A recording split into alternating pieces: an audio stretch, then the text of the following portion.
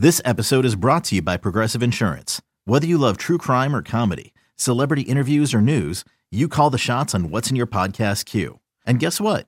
Now you can call them on your auto insurance too with the Name Your Price tool from Progressive. It works just the way it sounds. You tell Progressive how much you want to pay for car insurance, and they'll show you coverage options that fit your budget. Get your quote today at Progressive.com to join the over 28 million drivers who trust Progressive. Progressive Casualty Insurance Company and Affiliates.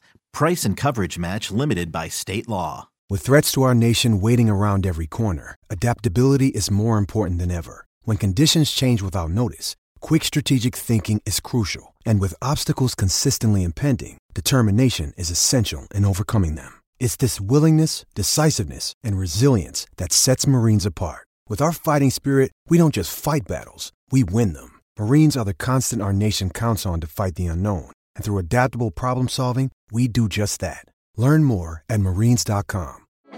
Support for this podcast comes from Frito-Lay and the 2023 Snack Bracket Championship. The Frito-Lay Snack Challenge is underway, and fans are voting on their favorite snacks to crown champion. We're talking about prime-time matchups between the best 64 snacks in the land. Will Ruffles Ridges reign supreme? Can Doritos defend their dynasty? Or will Smart Food use their smarts for a surprise upset? Only you can decide. Get in on all the action for a chance to win up to $1,000 or a year's worth of snacks. Let your snacks be heard. Just go to fritolaysnacket.sbnation.com to vote and enter for a chance to win. No purchase necessary. Sweepstakes ends April 3rd, 2023. Void where prohibited. Year's worth of snacks awarded in the form of 52 coupons, each good for one bag of chips. See official rules at fritolaysnacket.sbnation.com. Amazon has everything for back to school. Zebra lunchbox? Check. Cool Adidas gear like t-shirts, shoes, and backpacks? Check. Triceratops folders and pencils? Check. Laser Cat t-shirts? Check. Get your back to school shopping done now at Amazon.com/back-to-school and enjoy free shipping on millions of items. No need to leave your home or hassle with crowds. Amazon.com. No better place to get everything back to school from A to Z. Blog Talk Radio.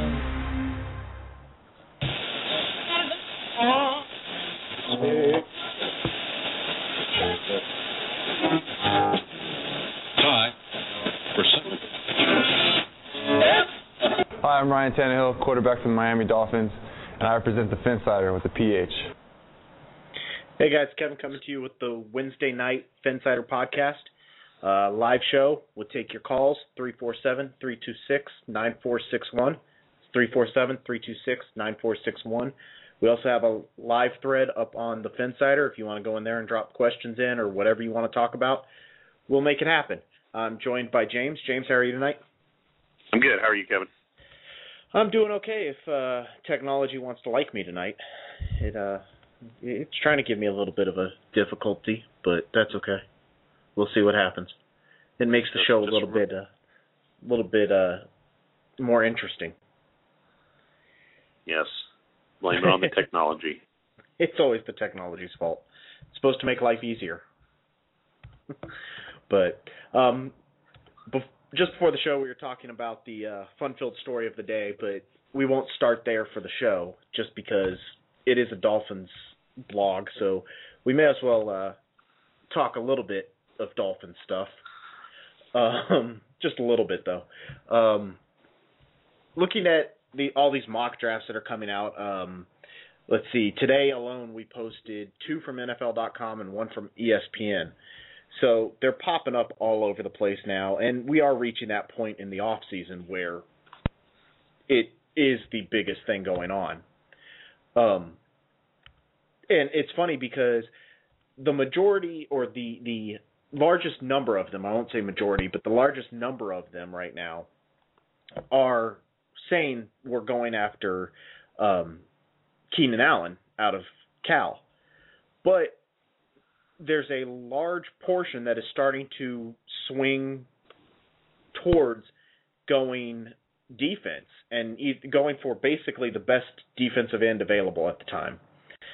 So it just seems like nobody is quite sure part of it is obviously free agency and the combine and all that hasn't happened. But it doesn't seem like anybody's quite sure which way the Dolphins are going to go with that first pick. Are they going to use it on the big-name wide receiver, or are they going to go on defense? And that really comes down to what it is. It's either a defensive end or a wide receiver. Where do you think the Dolphins are looking? What do you think they're going to try to do? Do you think it's better to go defense in the first round or go offense in the first round? I think, you say no one knows what they're going to do. I don't even think the Dolphins know what they're going to do. I don't think any team knows what they're going to do right now. I mean, free agency hasn't started.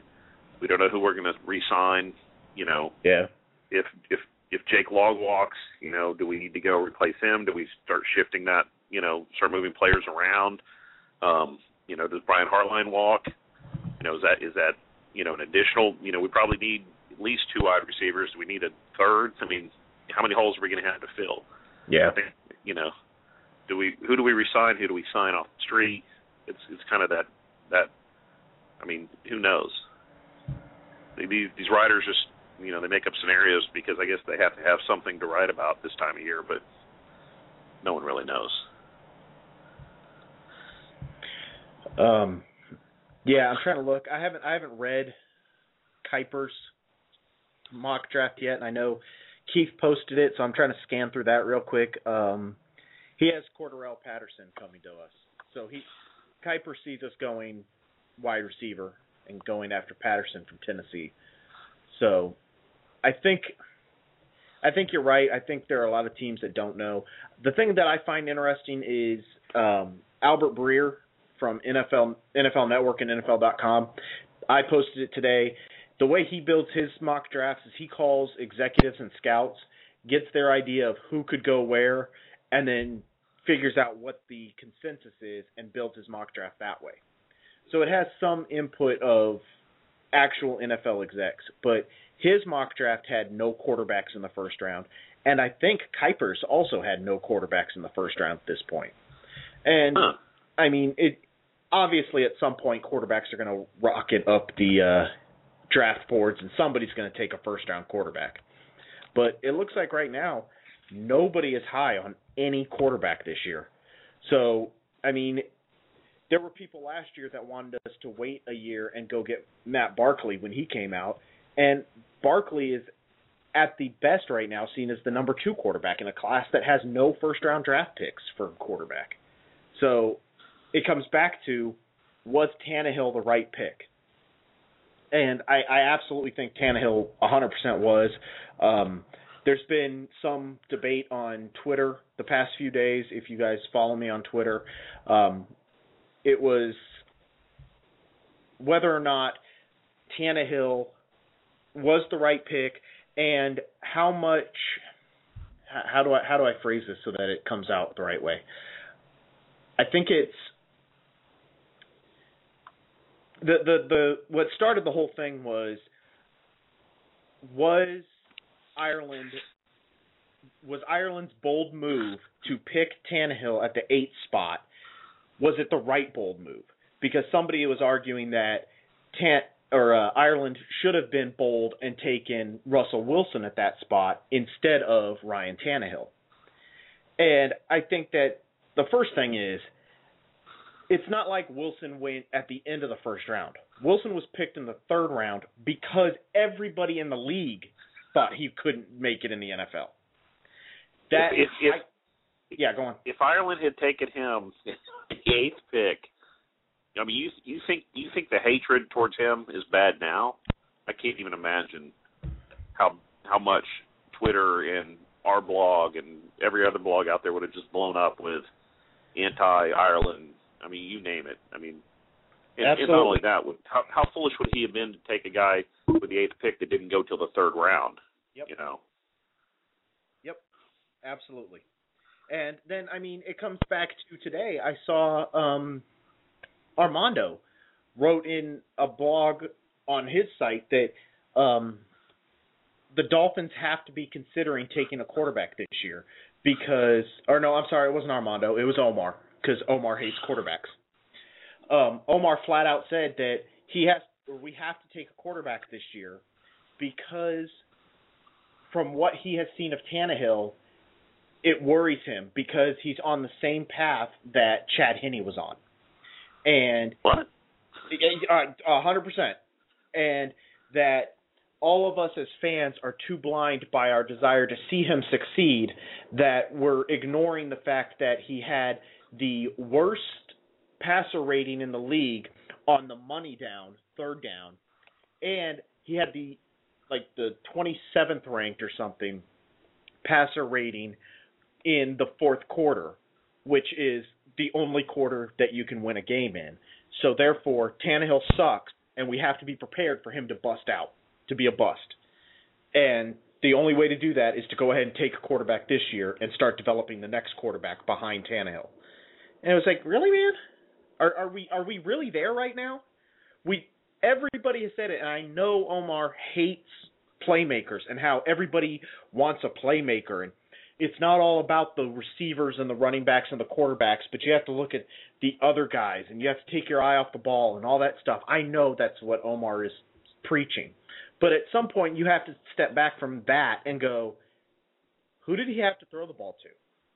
Brian Hartline did an awesome job, don't get me wrong. Brian Hartline was an awesome wide receiver this year for the Dolphins. But he's not an awesome wide receiver. He is a good wide receiver. He's a solid wide receiver. He's worthy of being a Pro Bowl alternate. But I don't think he is a Pro Bowl starter. So no. You have Brian Hartline. You had Devon Bess, who was injured for a good chunk of the year, and is a slot wide receiver. We're asking to be a wide outside flanking wide receiver. So we're asking these guys to do more than they are capable, or not capable of, but more than what is their strength. So at what point do you go, okay, we do need wide receivers, we do need running backs, we do need these guys that touch the ball. Take your eye off the ball, that's great, but at some point you have to move to the point where you have to have somebody that can actually touch the ball. But I'm scanning through the live thread right now too. Alpha says which wide receiver for the Dolphins. His question was Patterson. I like Patterson. He's probably the one that at 12 we could take, and probably I would be the happiest about. I know everybody's big on Keenan Allen right now. I think Patterson is the one I would prefer over those two. You guys know my answer right now on the wide receiver I want. I want Tavon Austin. Absolutely no reason, and since I think that was his number that just popped up, I'm going to assume that's Keith coming in. Keith, how are you tonight? How's it hanging? I won't answer that. All I know is I looked up right as you said that, and Mariah Carey was on TV. So apparently my TV is on Fox and American Idol is on. You're the only person still watching it. I'm not watching it. It's just what's on. When I get home from work, I put it on Fox because they do an hour of 2.5 Men, and then they do an hour of Big Bang Theory. And then when the show starts, I've just muted the TV, and whatever comes on next until after the show. So apparently American Idol is on. But okay, since you're here now, Keith, which wide receiver at the 12th spot would make the most sense for the Dolphins? Patterson? Yeah, and then probably 1B would be Hopkins. Do you think Hopkins needs to go that early, or can they get him in the second round? I think once the pre-draft process is concluded, I don't think he's going to go any further than probably like the mid-first, like right around the late teens, early 20s, where you have teams like Minnesota picking. I think that once the pre-draft process is over, I think Hopkins is as good as gone once that crop comes up. So I like them both, but I'm a little bit puzzled by some of the comments I see about Patterson. I mean, like people say like, he wouldn't fit anything. It's like, you watch what he does, and I mean, he played for a Tennessee offense that had a little bit going for it, but I mean he beat up on some really good defenses.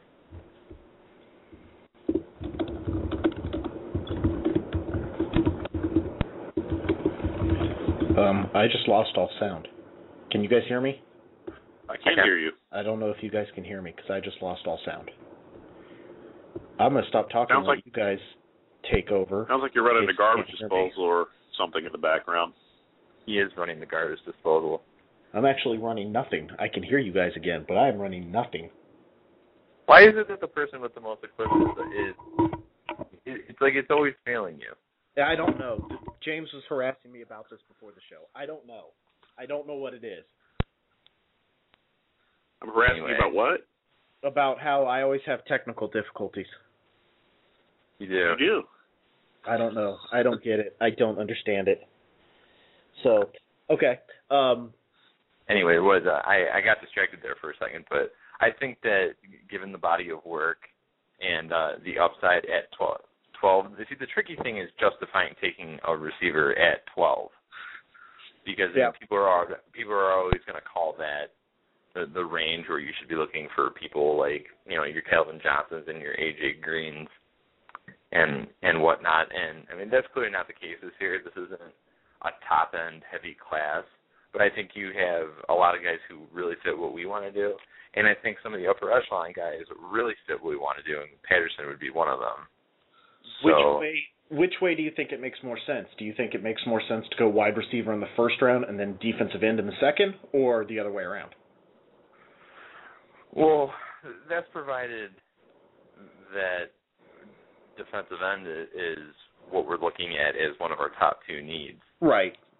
I mean, you could say that we could go best player available the first 2 or 3 rounds and have a really random set. I mean, you could have it where, just going by Kuiper's mock, he had all the big-time pass rushers going in the top 10. Yep. I think he had Deion Jordan going to Tennessee, which is interesting. I hadn't really thought of that. I didn't really think of Jordan as a fit there, but so then you get out to 12, and it's all the high-end pass rushers are off the board, and a lot of people are concerned with Anza's rawness, I guess you'd say, and I am too. He's the kind of guy where we want contributors right off the bat at pass rusher, because we have the developmental guy in Olivier Vernon. What we're looking for someone is for someone to just be a splash type pass rusher right off the bat. So I don't think Anza really fits that. So I guess that's a real roundabout way of saying we're going to sit there at 12 and we're going to have a couple of options. Trading down is one of them, and I know that's hard for some Dolphins to have in the stomach. I don't know if Patterson's there, and that's if Patterson's there. I've seen some lists have Patterson going as high as number 6 overall. I don't think the Browns would do that, but it just goes to show that we're not the only team in that range who will consider a receiver. And the Browns obviously they took Brandon Weeden, and unless the new coaching staff just guts it, they've got to get pieces around him fast. So it could make sense to go after a big wide receiver and try to get pieces around him before he does get old, because he's an older rookie. Mm-hmm. So I was thinking, as you were saying that, the thing that we have to remember as fans, and it's going to be hard because we want immediate impact, like you were saying. Wide receiver is the position most often that it takes 2 or 3 years for a wideout to get NFL ready. And developmental slot for sure. T.Y. Hilton came out and did great. Okay, got it. But even look at Justin Blackmon. He didn't start coming on until the end of the season. And granted, that's because Chad Henne came in there and saved their year. But but no, he came on at the end of the year. Look at Des Bryant. And granted, Des Bryant also has the maturity issues and stuff, but Des Bryant didn't become a force like he is now until the second half of this year, really. So it takes a little while. So if we are relying on rookie wide receivers to make a immediate impact, we're going to immediately go, as fans, we're immediately going to be saying, oh, that was the bust, we should have picked this other guy. So I guess the main question is, at 12, which position do you value the most? I mean, and suppose that, look at it the way Kuiper had. So say the top 3 or 4 pass rushers are off the board. I mean, do you trade down and look for a pass rusher in the late first, a guy like Okafor, one of those guys, or Hunt out of SMU? Or do you stay at 12, go with the receiver who you think will pair well with the guys you brought in via free agency, or do you just stick with the script and go with, like maybe a Chance Warmack if and that's provided he doesn't go to a team like Arizona or something? And I know a lot of Dolphins fans don't want to hear that, but I think that if the top pass rushers are off the board and D. Milliner is off the board, I think you do try to push back. If we could land Milliner out of Alabama, the cornerback out of Alabama, I would be perfectly happy sitting at 12. I've seen him on some mocks. He's going as early as number 2. I've seen him as late as 17, 18, 19, in that range. Again, this is all pre-combine, pre-all that stuff. And also, like Kuiper and Breer had today, no quarterbacks in the first round. So some quarterback is going to jump up there. Barkley's going to come out at the combine and show something, or at his pro day and show something, or Geno Smith is going to, or somebody is, and a quarterback is going to jump in there. There are teams up there that are going to be looking for quarterback. And like I was telling James just before, I think it was before you came on, you may have already come in, I just hadn't introduced you yet, but can you imagine if the Dolphins had decided, like a lot of fans wanted, to just go ahead and skip quarterback last year and wait for Barkley this year and suck for Barkley at the number 1 overall pick? Because, I mean, he's right now, he's the second-rated quarterback in a class that doesn't even see quarterback go in the first round, according to some of the bigger mocks. I think you'll see Geno Smith eventually crawl. Yeah. Maybe Glennon as well. The thing is, those guys have upside. Yeah. Barkley doesn't have a lot of upside. What are you going to see out of that guy that you're not already expecting? I mean, he's not going to go out there and wow you with balls out arm strength or improved mechanics. I mean, his mechanics are already good. He's already operating at a very low ceiling. So, I mean, if you're going to see a quarterback coming in the first round, you're going to see someone who's going to go out and wow scouts. Like they go out and watch Glennon and they're floored by his arm strength. I think accuracy is going to be a problem for him, and that will scare people away. But then you'll see Geno Smith and his ability to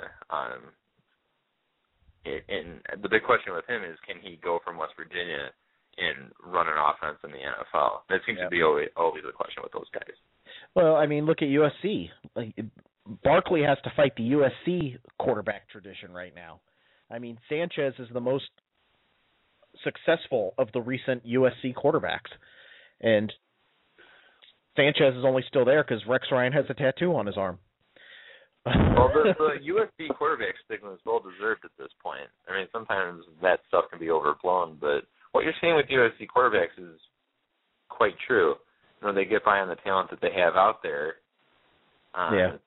And now you're seeing the fact that and Sanchez had some talent around him. I think Stephen Hill is going to be a good player.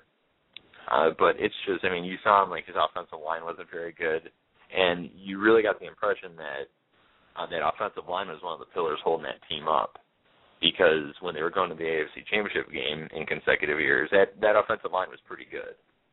That was when Mangold was playing at an elite level. Ferguson was playing real strong, and I think they still had Faneca for some of that. So, I mean, that was a good offensive line, and once those guys really started to age and wear away, then, I mean, Sanchez was completely exposed. So, I think I think Smith will probably jump up there. You know who I want to see at the Combine, and I'm really interested to see in, I think he's in the Senior Bowl, is Denard Robinson. I want to see how he makes the switch because they invited him as a wide receiver. So, I mean, granted, we saw it some at the end of the Michigan season, but he could be an interesting prospect for somebody, especially if somebody wants to get that dual threat Wildcat-style quarterback. He could be an option. Yeah, I'm interested to see how, because, I mean, he's unreal fast. Yep. So, I mean, I have interest in him as a receiver late on day two, but, I mean, in terms of playing quarterback, I'll pass. You know, the one guy who we're not really talking about right now, and it's the reason we've kind of shied away from this position is due to the fact that Rashad Jones has kind of come into his own, is a safety like Vaccaro, who's already slated to go in the mid-first. I think he could be one of those guys where if we don't have a big-name pass rusher available to us at 12 and we don't feel comfortable with going with a receiver at that spot, and why not just get a big-time safety you can pair with Jones? Yeah. I mean, and all of a sudden, I mean, you don't say, well, what about Clemens? Screw Clemens. I feel much more comfortable with putting a guy like Vaccaro back there, a do-everything playmaker, and someone who I actually... I read somewhere that, and I guess it was on the site. I don't remember for sure who said it or where. I wish I could remember. But the Dolphins were saying a chunk of why Jones made a breakout season this year was because he left people out to dry. And he would be in the wrong place. And that's why you would see times where, like, Sean Smith, who everybody loves to jump on and hates because he's garbage, he would be expecting Jones to be there, and Jones wasn't there, and it made it look like Smith got beat. I don't know. I think that's part of the combination that we had. Jones wants to be the Ed Reed, out there ball hawking, gonna make a play, and we need that other safety to be back there to cover him. And Chris Clemens does it okay. He's not great, but yeah, if we could get a safety to pair with him and somebody that could be back there to be a safety and be the last guy, it could be a good move early in the draft. Yeah, and I love Vaccaro in that role. So that's just kind of a name to keep up on, because I think he'll end up being the top safety in this test. I think you'll see some other guys jump for it. I think Elam and Reed are guys who will be up there once April comes around. But I think Vaccaro will end up, well, I mean, he's already the number one guy. I think he'll stay the number one guy just because of the complete skill set that he brings. I mean, he can play center field. He can get right up on the line of scrimmage if he has to. He's real good against the run. So that's something where, just to keep in the back of your mind, where if you're not comfortable with the receivers and the pass rushers aren't there, and these people who are automatically people are going to think we're going to go offensive line at that point. And they're not totally wrong in thinking that. Because Jeff Ireland's already proven that he views that position in that range as value-based picks. Yep. So I'll interrupt you for a second and bring in Chris Duke, our favorite redneck, as it says on my board. Thanks, James. Duke, how are you tonight? I'm well. How are you? I'm doing well, thanks. Your thought at the 12th spot, is it a offense or a defensive position? And if, say, the top defensive ends are gone, what do you think we do with that spot? What I really think is going to happen? Yep.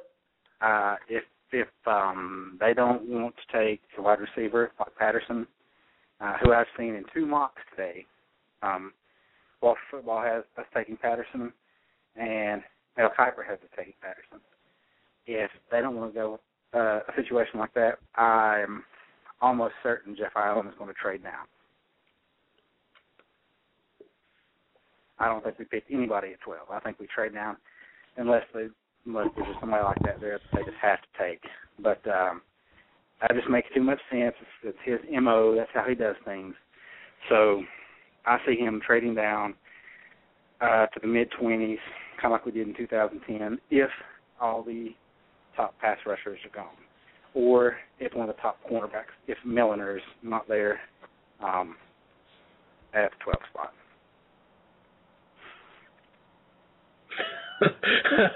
I'm sorry. That long to come across that. Yeah, I've been on the site, but I haven't been able to load it. My new office computer, again, I'm back down to just having IE8, so the site loads up all really badly. So I have issues right now. I'm going to see how to work them out, but today was my first day in my new job, so we'll see how it all works out. But yeah, sorry, I just not to just totally ignore everything Duke just said, but that I just like that mocking a Conference USA player to your favorite team. The other thing that's making me laugh right now is CT said he wants to make a suggestion when posting mock drafts and big boards, don't use the offensive line picture. Why do you think I did it?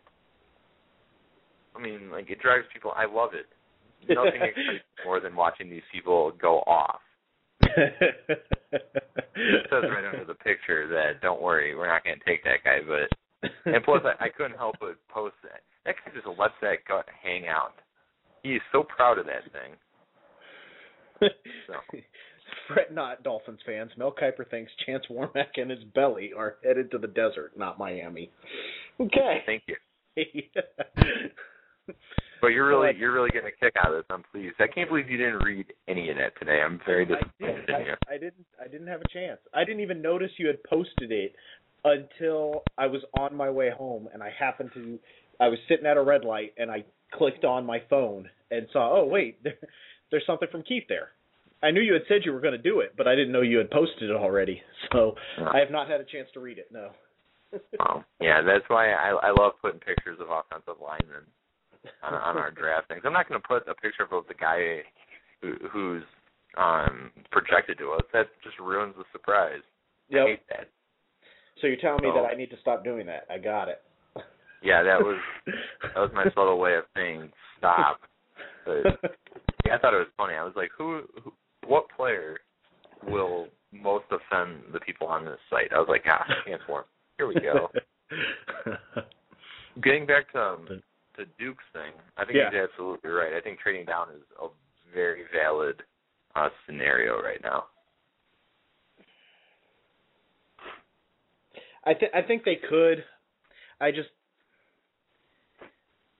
I almost feel like we're trying to go to the Patriots style of drafting, where because they already have their position set, they're just going to keep trading back and keep trading back, and eventually at some point they're going to strike with all those draft picks. And that's great. It works for them. It works beautifully for them. But we're not at that level yet. And at some point with all these extra first and second day picks, we got to just go ahead and go, you know what? We're all in. I don't know. I mean, we're in a tough spot. We're in the 12th spot. Depending on how the draft goes in front of us, there could be nobody there worth taking for us. And we could be getting lots of phone calls. That's fine. Because I'm pretty interested. I've read a lot of people say that this isn't a very top-heavy draft. I mean, and a lot of the value picks are going to be found in the second and third rounds, and I think that's also completely valid. So the best mock draft that I've seen so far was one from Walter Football, and I really liked it. The past few times he's had us take Eric Fisher in the first round, and I was kind of like, I don't like that. But this past week he had us taking Patterson in the first round. The only pick I really didn't like was in the second round he had us taking Sharif Floyd, and he's under the assumption that we're not re-signing Randy Starks. If we don't re-sign him, I could see that. But that's the only pick I didn't like. The second pick was, I'm not sure how you say his name, Bindum, however you say it, the cornerback from Texas. And our third round was Chris Falk, the offensive tackle from LSU, and Jordan Reed, the tight end from Florida. And I thought, man, if that was our actual draft, I would be very pleased with that, because that gives us, gives us another corner, a couple of playmakers on offense, and that's the best mock that I've seen so far in a while. So the problem with these mocks is right now, I mean, everybody's going on just draft picks. I mean, if we go out and sign Mike Wallace and Greg Jennings, we're not drafting a receiver. So, I mean, it just depends on what happens in free agency and stuff. So, and if we went out in free agency and we picked up all these players, a corner, a safety, a wide receiver, and all this stuff, I wouldn't have a problem taking Chance Warmack in at the 12th spot. No, I wouldn't have any problem. I mean, I love checking up the line. If that's the best thing available, and there's plenty of value in Chance Warmack. People don't want to hear that, but there isn't anything bad about taking Chance Warmack. I mean, your run game, the validity of it tripled overnight. And I mean, in terms of pass protection, I mean, you saw what he did against Notre Dame as well. But I mean, I want to see excitement too. I want to see something. Really, that guy's gonna. You're not always thinking about offensive linemen. So I mean, I understand that you would want to see. You're like, oh man, you play with your hands together, thinking about what that guy's capable of. So I think that receivers, I guess, be a sell. I think that Patterson and Hopkins are going to end up being the top guys. I think Terrence Williams is going to be right behind them. I think Keenan Allen will be a late first. I think where he's adding Kuiper's Mike is pretty fair. I can see him going to a team like Houston or a team selecting at the end of the first round.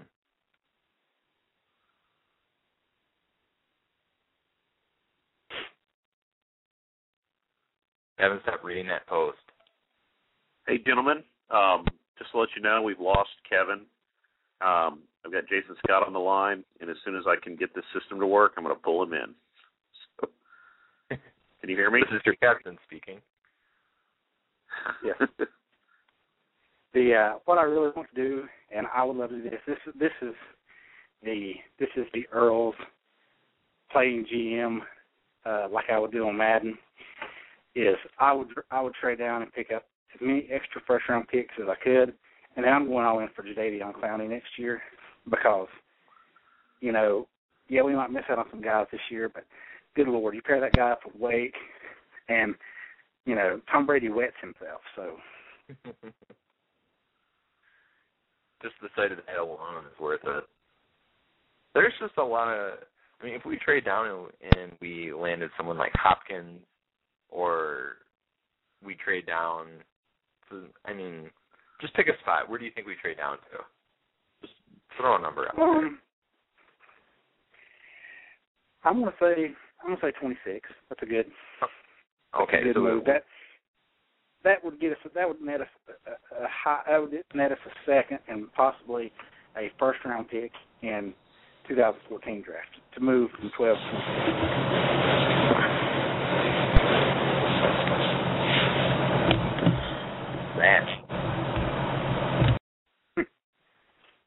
That's got to be Kevin. Hey guys, let's go ahead and bring Jason Scott into the discussion. He wants to talk about the draft with you guys. Hi, Jason Scott. How's it going? Good. How are you? Hey, so here's my thoughts. I think we got to go receivers and free agency because we can't afford to wait for a receiver to develop. We've got to, I think we hamstrung Tannehill enough last year. We need to get him two good, solid receivers that we can count on. And you can call one of them number one receiver if you want. I really don't think we need that in this offense. If we did Greg Jennings, Dwayne Bowe, Mike Wallace, even Wes Welker, pick two of those, your favorite two, whatever. Whichever of those we can sign, stick those with Hartline and Bess, and maybe pick up a tight end at some point in the draft early, we could focus on other things like the offensive line. And I know people say that offensive linemen can't be playmakers. Well, I mentioned in one of the posts about you just don't understand what Mike Pouncey does downfield. I mean, the blocks that he puts there, and with the whole way that the draft is structured now with the salary cap for rookies, you could lock in a guy for 4 or 5 years, really at an economical price, and then be able to spend money on those positions that we want and get proven guys. So I'm thinking that Womack guy, stick him at guard. Man, I mean, we want to talk about explosive, but the explosive teams in the NFL, think about teams like the 49ers, even the Patriots. Those teams have those guys, and we don't notice it because they've had them for 10 years, just about, and they're constantly getting those guys because they know that that's where you win ball games, offensive and defensive line. I mean, you think about the Patriots. The Patriots haven't drafted, haven't had to do a lot on the defensive line because they've got Wilfork, and that guy just eats up blockers. They've got Mangold. Is it Mangold? No, I'm thinking of Mangold, Jet. But they've got Lights. They still have Light? I don't know, but I know their offensive line is pretty solid. They've got Solder. They've got. You're thinking of Logan. I think you're thinking of Logan Mankins. Logan Mankins, that's what I was thinking of. And they've had that guy for a while now. I mean, since 2006 or so. But they've had that guy in there. They're constantly drafting there. They don't have receivers. Who's their number one receiver? New England? Walker, and then what? Probably Brandon. Well, I mean, Gronk, obviously, but even before they had Gronk, I mean, they were winning games with Deion Branch as a wide receiver. But they had a solid offensive and defensive line. That's just the formula. And the quarterback clean. Yeah, sorry.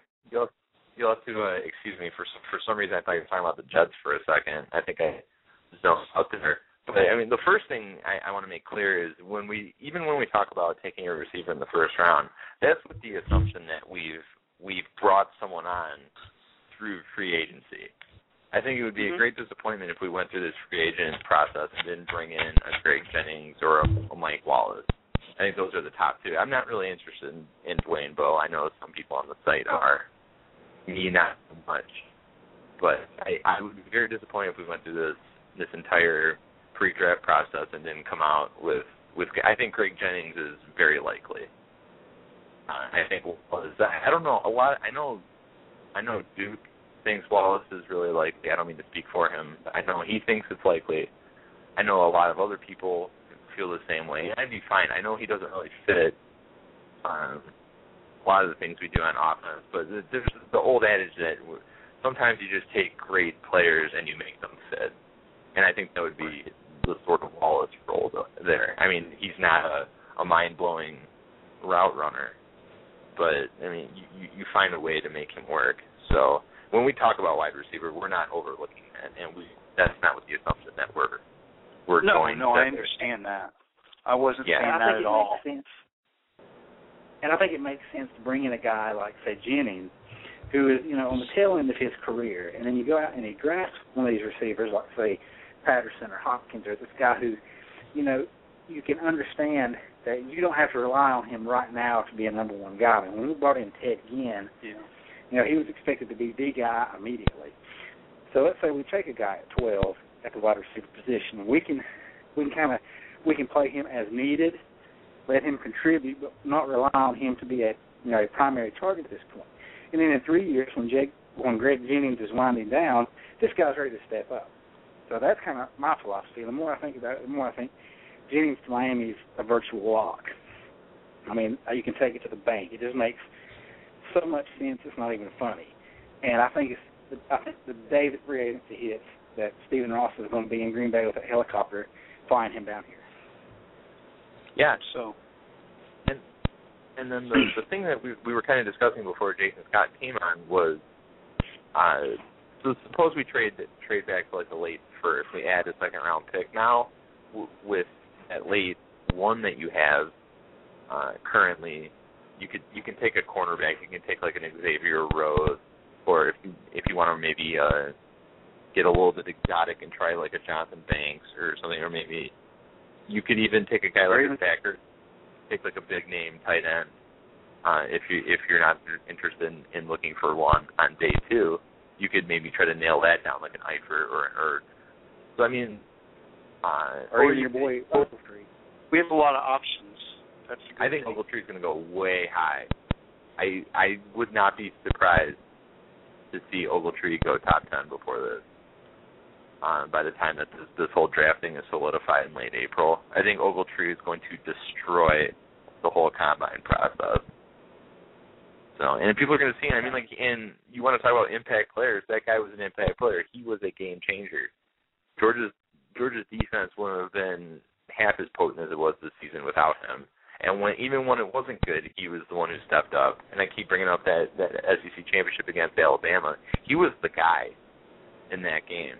I mean, Jones was able to register a couple of sacks, but Jenkins, their nose tackle, wasn't playing well.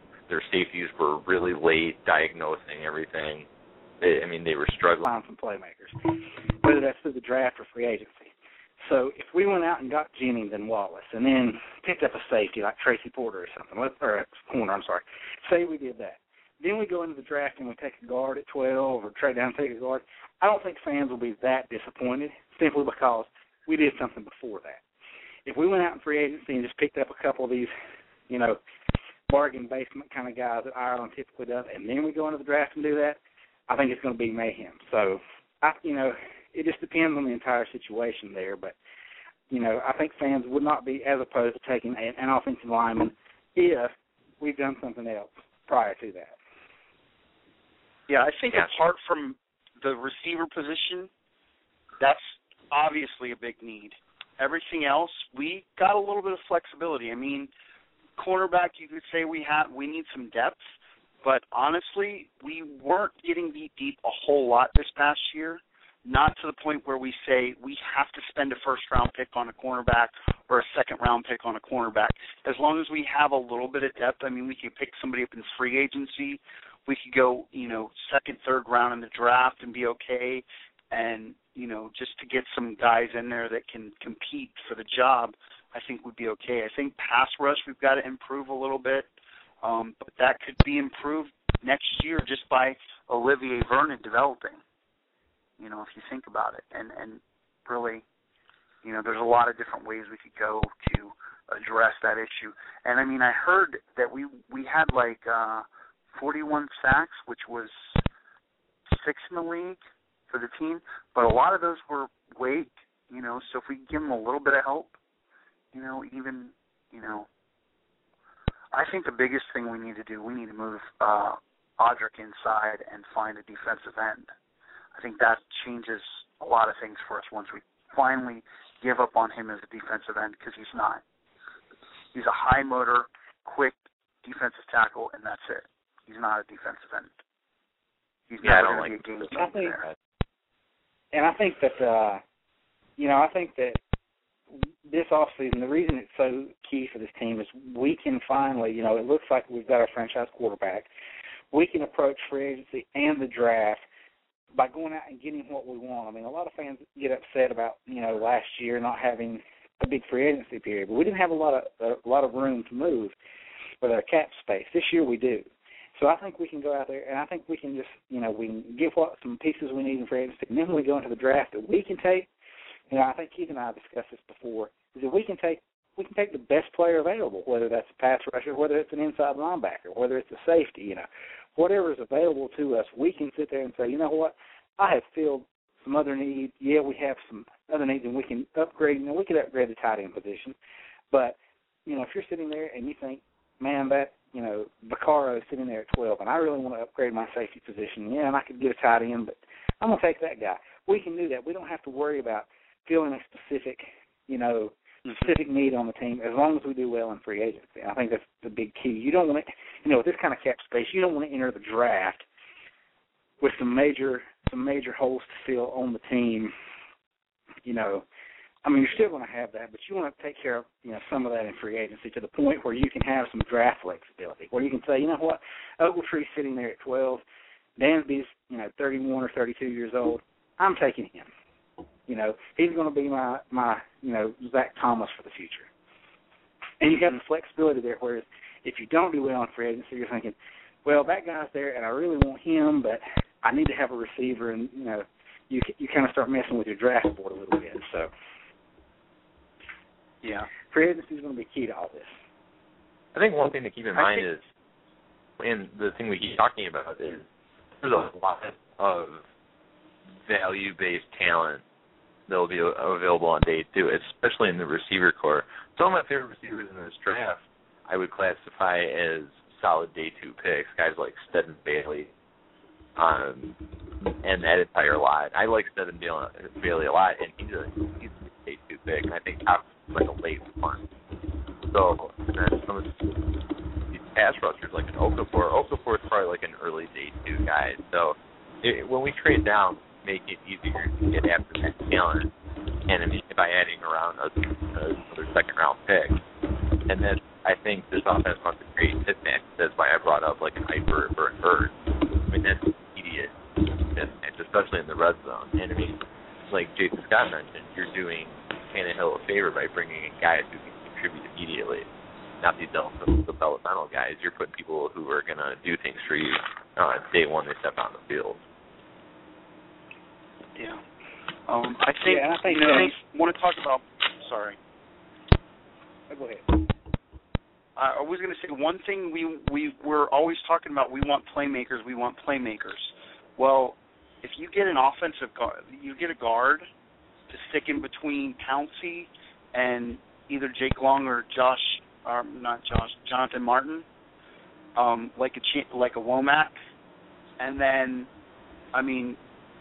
you're giving Reggie Bush 5 yards, just free 5 yards, because they're going to clear everything out in front of them.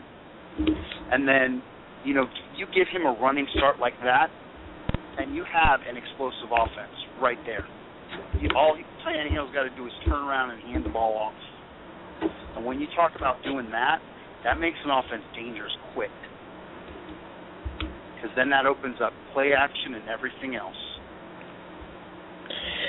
It does, but I think what you're going to see, and it's going to be what fans are going to complain about, is the fact that it's not a sexy pick. Taking a guard is not sexy. And, that's just what it all comes down to at this point. Of course not. Fans need something to latch onto about this team. And the fact that for a decade we've been building and we've never gone anywhere other than 11-5, you're going to see fans have to have that sexy pick or they're never going to believe in this team. This team could absolutely 100% build the number one offensive line in the game, start running behind it, and fans are still going to complain because there's not a sexy name on that line. And you don't win games with a left tackle. Even though... Right, I realize that. I know you do, I'm just saying, but you do win games with a left tackle. He may not touch the ball, but if he's out there clearing the way for the guy that is touching the ball, he's having an impact on the game. And you have those guys leaning on the defense all game long. And a guy like that goes down and hits a premier safety once or twice, and it changes the game. And what happened is very unfortunate that we took Jake Long, who is absolutely a franchise left tackle, but we took him and then tried to develop a power running game that doesn't work in the NFL anymore. Bill Parcells and Tony Sperano tried to build up this great running attack. We used draft picks on Chad Henne and Pat White, both of whom failed. And that's where the failure came in. Jake Long could have been an absolutely awesome piece to a championship, easily. But when you took Chad Henne, who failed, and then the Bill Parcells, Tony Sperano pick of Pat White, and I understand Ireland is the same GM. I got it. But Pat White was a Bill Parcells pick, just like not taking Chad Henne was a Bill Parcells pick. New Orleans tight end. Jimmy Graham. Mm-hmm. Thank you, Graham. Jimmy Graham. Not taking Graham was a Bill Parcells decision because he thought he could wait one more round. Even though he has come out and said, Jeff Ireland told me take him, and I said, no, we can wait one more round. And I was wrong. People still blame that on Jeff Ireland. So, I mean, to some degree, and look, we had that poll in the fan post that was put up on the in the cover, which was our first time putting a fan post in the cover, just for the record, because it's a new option that we have. We haven't been able to do that before. So the fact that we could, and Bahama Dolphin put up a really good perception of Jeff Ireland's post. I found it interesting that 33% in the vote said that Jeff Ireland was a failure, 40% said that he was a success, and then the rest fell in the middle. And I thought it was, if you asked me, I thought it was going to be like 25% failure, 25% success, and 50% right in the middle. Because I understand people who say that you look over his entire time with the team, but I also look at it like you have to take into account that Bill Parcells has come out and said he would overrule him. And so I can't say anything that he did, anything the Dolphins did in those first 3 years were anything that Jeff Ireland did. Could he have been it? Yeah. Absolutely. And you could 100% say it was. I understand that. And then people come back with well, then he was just stealing money. Well, you know what? Good for him. Take fault the guy? What's the vice president do? The vice president's just stealing money then. I mean, the president makes the decision, right? So what does the vice president do? Exactly. Yeah. So anyway. Exactly. I was gonna bring up on that too when I brought this up in the post that you guys, the Bahama Dolphin post. Yeah. I mean, we want to lambaste Ireland for all these picks. Our problems with draft picks didn't start in 2008. They started in late you're 80s. Absolutely right. Yep. We, for the past almost 10 years, we've traded it out of our second round picks. We've traded out third round, sixth round, all these picks for quarterbacks that were just complete failures. Some of them we traded next year's pick, and by the time the other team actually picked that pick, we'd already realized that we screwed up and traded him for something else or dumped the guy. That was bad. By the time Ireland got there was nothing for us to work with. Now, granted, I heard a lot of people say, well, the 49ers were a bad team, and this team was a bad team, and that team was a bad team. The 49ers were bad, but they had guys like Patrick Willis, Frank Gore, whereas we had people like Jason Allen and, Ronnie Brown. I would much rather have Patrick Willis or Frank Gore than either of those guys. Yeah. And that's what we had to work with. And, we had zero talent. We were not only a bad team, we were an old team, because the only players that we had that were really any good that they had to work with were from the Jimmy Johnson era. Jason Taylor and Zach Thomas, and they were about to retire. We had a couple pieces, but honestly, he's had to turn over the whole roster. And we want to say, oh, well, we should already be in the playoffs by now. That kind of stuff doesn't happen when we're as bad as we were. Yep. It takes a little bit of time to build picks.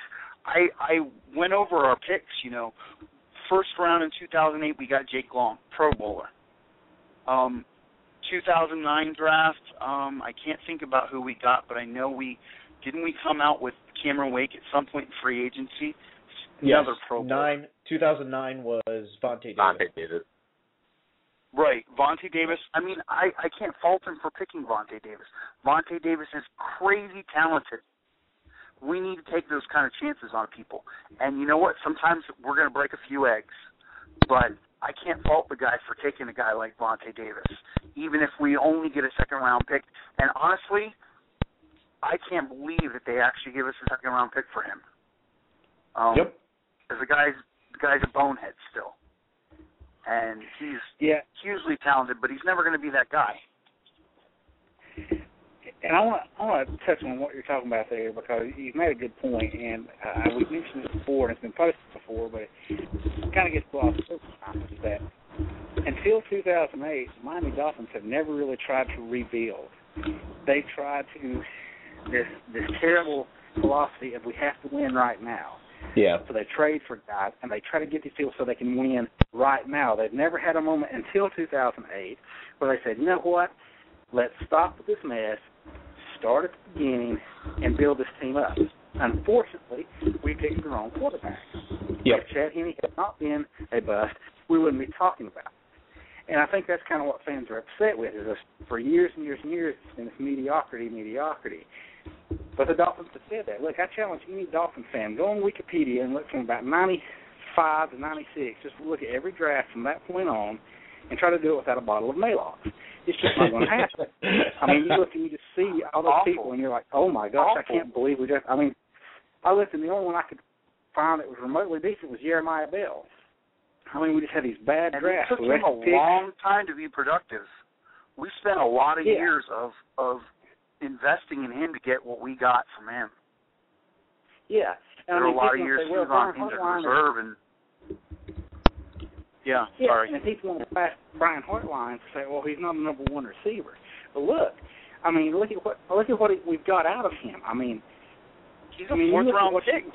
What do you want? Yeah, I mean, look at what the Dolphins had in all those years, all the crap that they've got, you know, the Derek Hagans, all these terrible players. And we're complaining about a guy who's got 70 passes and 1,000 yards.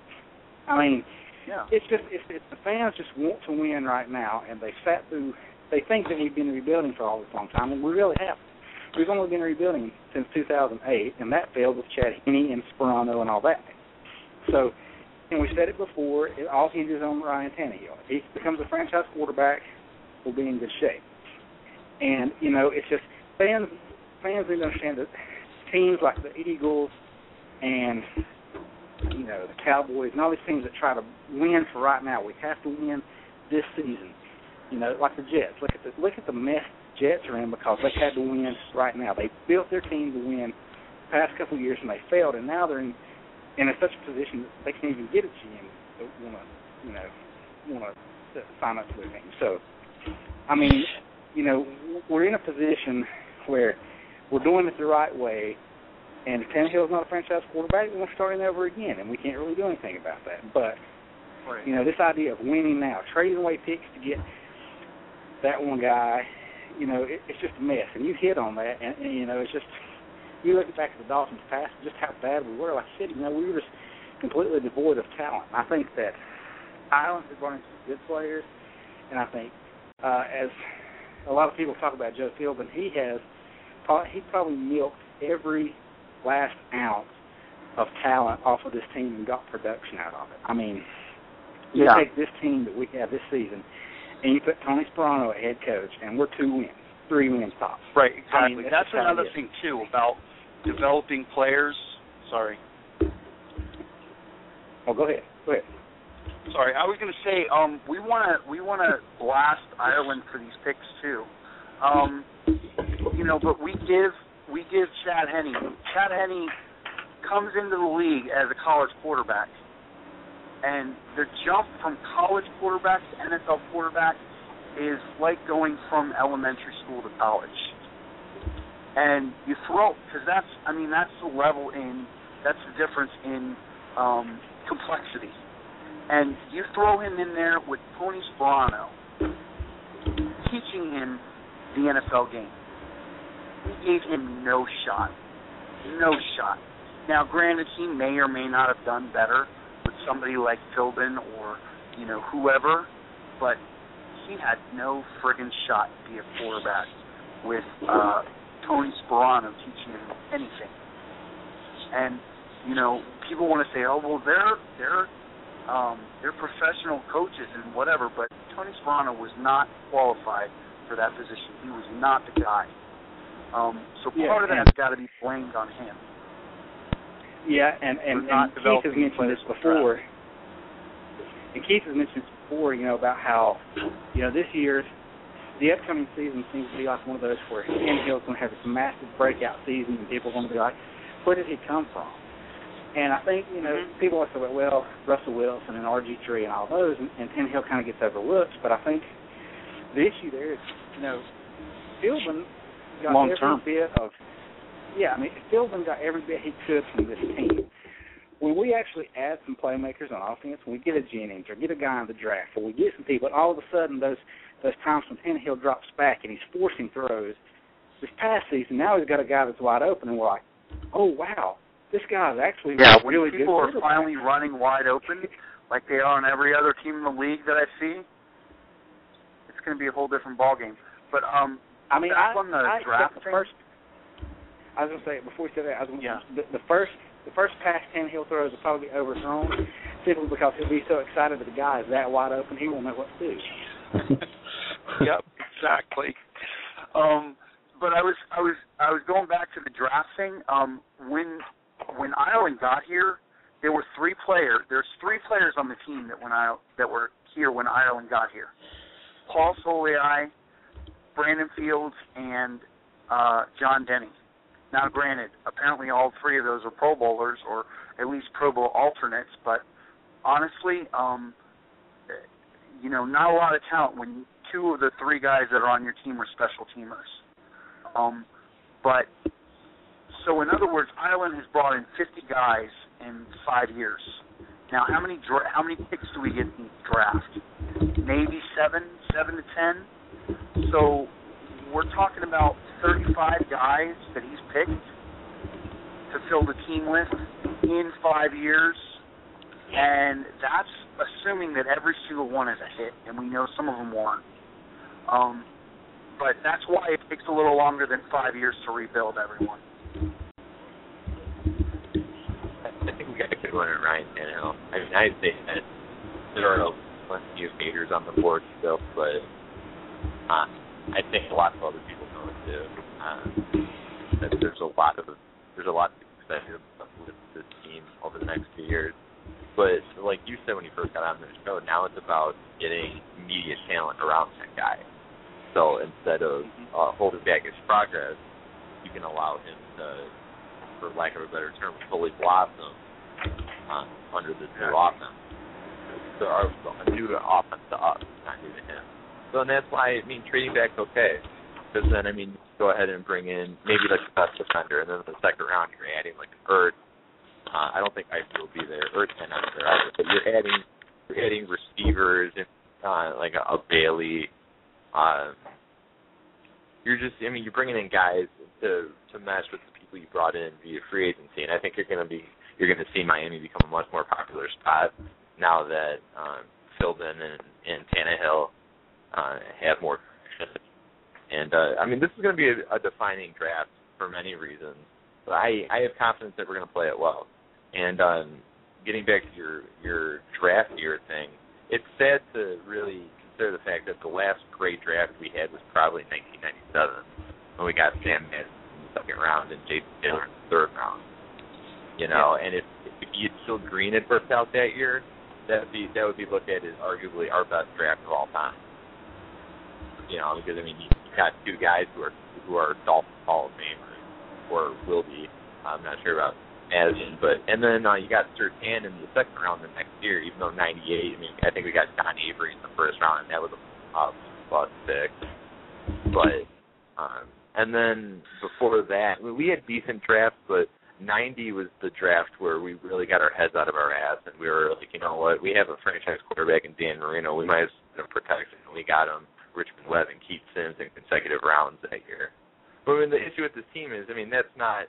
You look at Green Bay, and Green Bay consistently has good drafts. You look at San Francisco, and San Francisco starts to put together these consistent drafts. Our problem is we get a good one, and this isn't really. I'm not so much speaking to Ireland as I am to the other regimes we've had. But we'll have one decent go around here, and then we come back to it, and it's flop. it's not and we're unwise with our picks. So I'd like to see how. I mean, we could look at this draft in a few years, and I mean, this is a lot of the picks we made are indicative of where this team is going under Philbin. We want intelligent, technically sound offensive linemen. We can go with Martin, who needs to improve his strength, but you like the core that's there. You really like the skill set, and he might not be a Pro Bowler, but he could be a Jermon Bushrod, or even when Jermon Bushrod got started in New Orleans and nobody knew that guy's name, and it was more the fact that you can put him out there and you don't have to worry about your quarterback. He's not going to pull in all the accolades, whatever. And you're seeing, I think Vernon's going to end up being a pretty, could be a really good player. He really surprised me. I figured he was the one who was going to have the hardest time to developing, and it seemed like at times he was just he really turned it on. So, but so we're going to see more of us going in that Philbin-led direction here, and that's exciting for me. Yeah, and I pointed out. Sorry. No, go on. I was just going to point out too. I looked at the drafts that we've had. We've had really he's had 5 drafts, but really we can't really count 2012 because hasn't been enough time. But 2008 we came out with Jake Long. 2009 we didn't get anyone in the draft, but we did come out with Cameron Wake in free agency. 2010 was Rashad Jones, and 2011 was Mike Pouncey. That's 4 Pro Bowlers. Well, I think that they should have been Pro Bowlers. Obviously Dick Long not this year, but I'm saying, we've got guys that are solid enough. If we keep doing that, if we had just 1 Pro Bowler a year, guys, I look at other teams like the Patriots, they drafted Brady in 2000 and Wilfork in 2004, and he's been on the team. They've both been on the team since then. And when we get guys that we've drafted, that have been around for that long, it's gonna make a difference. And don't forget, in 2009 we got only the 8th receiver in Dolphins history to surpass 1,000 yards in the 2009 draft. Yeah. So. But he sucks. Don't worry. Turner? I'm sorry? I said, but he sucks, right? That's what everyone says. Yeah, he's a Pro Bowler. Right, exactly. Hey, Jason, I want to say thanks. I'm being sarcastic, sorry. Thanks for calling in. I'm going to go ahead and turn the subject over to Teo now. So thank you very much. All right. Let the fun begin. Right. Okay, before we do get to Teo, I did want to point out one thing that Duke, you brought up. It's the concept of winning now versus rebuilding. At what point did this team ever go into a rebuilding mode? After Marino, you had Damon Heward, Jay Fiedler, not rebuilding with those. We were trying to win with Fiedler. A.J. Feely was the trade to try to win with A.J. Feely. We brought in Gus Frerotte to win now. We brought in Dante Culpepper and Joey Harrington in the 2006 season to try to win now. We brought in Trent Green to try to win now. Chad Pennington was a try-to-win-now mode. Chad Henne was the one shot at drafting a quarterback in there, besides John Beck, who never really won because we had Trent Green, or never really played because we had Trent Green. Chad Henne was the move to try to build around a quarterback, and it failed, and now we have Ryan Tannehill. So, really, even just looking at the quarterbacks, it tells you right there, we never rebuilt. We've always been trying to put Band-Aids on it. And now we've reached the point where a Band-Aid's not fixing a broken arm. And we have to gut everything and start over. And that's where we are right now. And it sucks. Don't get me wrong. I'm not saying that it's fun. I'm not saying I like it. But that's where we are right now. But, okay, the topic is something wrong. No, go on, what? You look at, you just mentioned all the gaps that we've made over the last 10 years or so, or we'll even say since Marino retired, so 13 years. Ugh. It's painful to look at it. I mean, think of all the Wanstead. Yep. I think Spielman was the one who negotiated the deal for Ricky Williams, and then there was that escalator in that deal where if you ran for a certain amount of yards, that's how they got our additional first-round pick. Because I think he had like 1,800 yards that season. Yeah, he led the league. It's just like one nut punch after another. Yeah, and you think like what? I mean, we went from being one of the NFL's great franchises, like a storied tradition, to just being like a flat out punchline. Yeah, because I think Duke is dead on right there. We never tried to rebuild; we just always tried to patch it. And at some point after Marino, somebody needs to come in and just say, you know what, we're starting over. And I think to a degree, Parcells, Sperano, and Ireland came in with that mentality, but they picked the wrong quarterback, and Parcells' mentality doesn't work in the NFL today. That's why the only team that's been sniffing around him at all has been the New York Jets. So, go on. What you just said, the problem with the whole Parcells thing is the ego. Yeah. Going in there, saying, you know, piss on all these 2008 first-round quarterbacks. I'm going to go get this clown out of Michigan. I'm going to get Chad Henne. I know things that other people don't know. It turns out he didn't. You know, all he did was bring in a guy who really struggled to get it together on a team that struggled to get it together. So, I mean, the whole Jimmy Graham thing is another thing. What in the third round, if you like a guy, if you like a tight end like that, what are you waiting for? Yeah. All you're doing is massaging your ego. You're waiting another round to get him. So what? They can parade around and say, look what I got a round later. Who cares? Yep. At that point, you get him in the third round, especially because you consider we took John Jerry in the third round. Yeah. And I mean, and the value, the comparison between the two is non-existent. So that's the problem, and that's what I really like about the whole Philbin thing. The only person who's ever tried to say that Philbin has an ego is that moron Skip Bayless. Everyone else I've talked to says that, or everyone else I've read. You've talked to Skip Bayless? I just no. Yeah, right. Please. I'm afraid that he would rub off on me and give me some kind of disease or something. But no, it's that Philbin doesn't have that sort of ego or that attitude. It's very workmanlike. It's scientific. He listens to people. There's a lot of interaction. It's very much like all that stuff that you see in the clubhouse for us right now. He's all into developing players. He looks at it almost like Sherman looks at it, like they're educators. You know, they're bringing these guys along. They're developing them. That's why they like the raw quarterback at a Texas A&M, because they could develop him. They could work with him. They can mold him into what they want. Yep. So I like that. And I believe it was, go on. I believe it was Dan Fouts in one of the broadcasts said that he was talking with Philbin and said he reminded him that he said he thought Joe Philbin was very similar to a Bill Walsh. And I think that's kind of interesting because I believe it was Bill Walsh who said, or had the philosophy of, you know, if you like a guy in the draft, take him. It doesn't matter where you take him if you think he's going to be a good player, whether it's the first round or the seventh round. So I may be off on that. I'm not entirely sure, but I believe that was the philosophy. And I think that's kind of what we have now.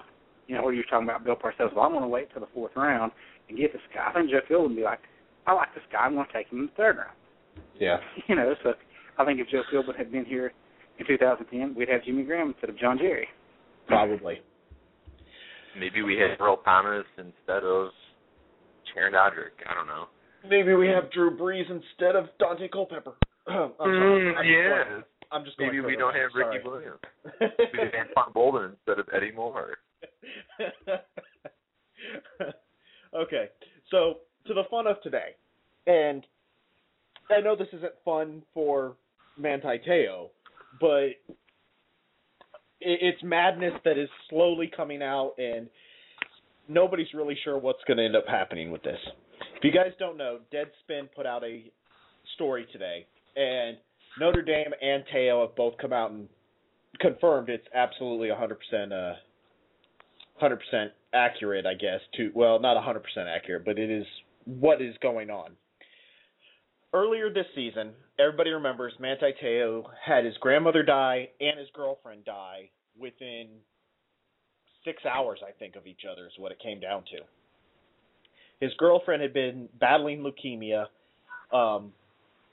He was on the sidelines crying during the game because his girlfriend told him that she'd rather he play the game than go to her funeral. He was beaten down. He tweeted out, there was a picture of two beams of light coming down into the stadium with right onto Te'o, and he tweeted out that picture that it was his two guardian angels looking down on him. It was all very moving. It all started the sympathetic love of Notre Dame this year, and it brought Te'o into the public eye. Turns out that the girlfriend never existed. She was completely somebody's imagination. And Te'o has said that, yes, their entire relationship was online. Apparently there were some phone calls, but what they're deeming now was that it was somebody acting like the girlfriend. The Deadspin story kind of made it seem like Te'o was in on the whole hoax and that it was all made up by Te'o and his friend. Te'o and Notre Dame have come out and said that it wasn't that. It was Te'o was sucked into a hoax, and it was basically this woman never existed. Some people wanted to get in close with Te'o for some reason and used a fake girlfriend to do it and then killed her off. And supposedly there were, I guess at some point his dad came out and said that they had all met together in Hawaii, and now Notre Dame and Te'o says that never happened, that they were supposed to all go on a couple trips to either Hawaii or meet other places, and the girlfriend always had an excuse as to why she couldn't make it. So it just, the more stories and the more reports that come out, the weirder and weirder this story gets. But I don't know. It's just SB Nation's headline, their headline on their story, on their site, is the strangest story of 2013 already. And it's probably true. This is probably going to be the weirdest story of the year. And it happened 16 days into January. So do you guys see any way that this impacts Te'o's draft stock? And if so, where do you think he ends up? I knew that question was coming.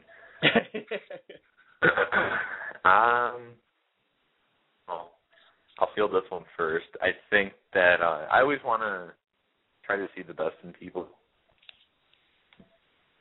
But the fact that you had family members saying they had met her and went on vacations and everything makes me not have,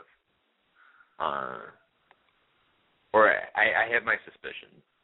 I hope that he was just duped. But I mean, the thing is, then why are we, the public, getting dragged into the death of your internet girlfriend? And I don't mean to say that in a crass or rude way, but that seems rather disingenuous, in my opinion, to go ahead and base his entire football season on someone you've never met. I don't understand that. I think that his interviews will be really strong.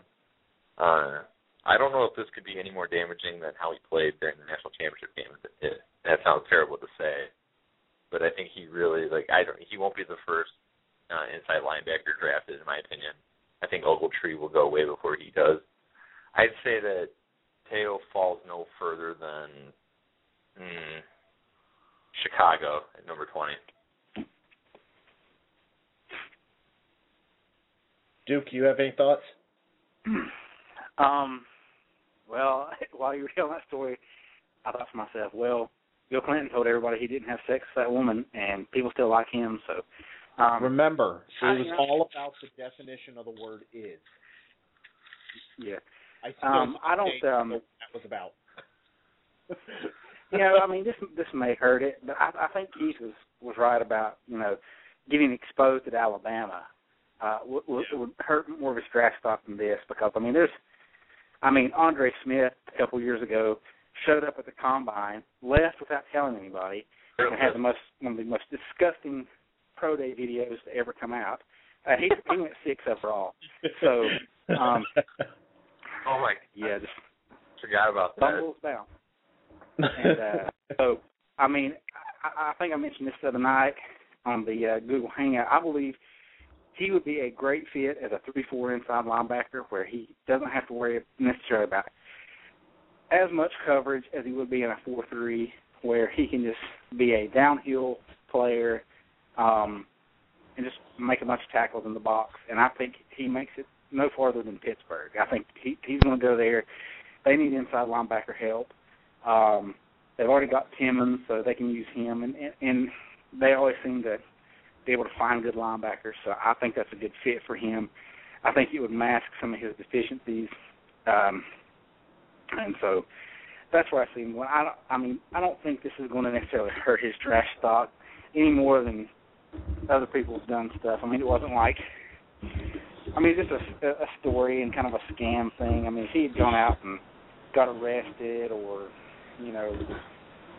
done something like that, that hurts draft stock. I don't know that this necessarily make character concerns. So, I think that's what people look for, is character concerns.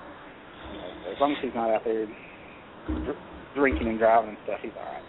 I think the only way that this really hurts him is if it comes out that he, in some way, was involved in the hoax.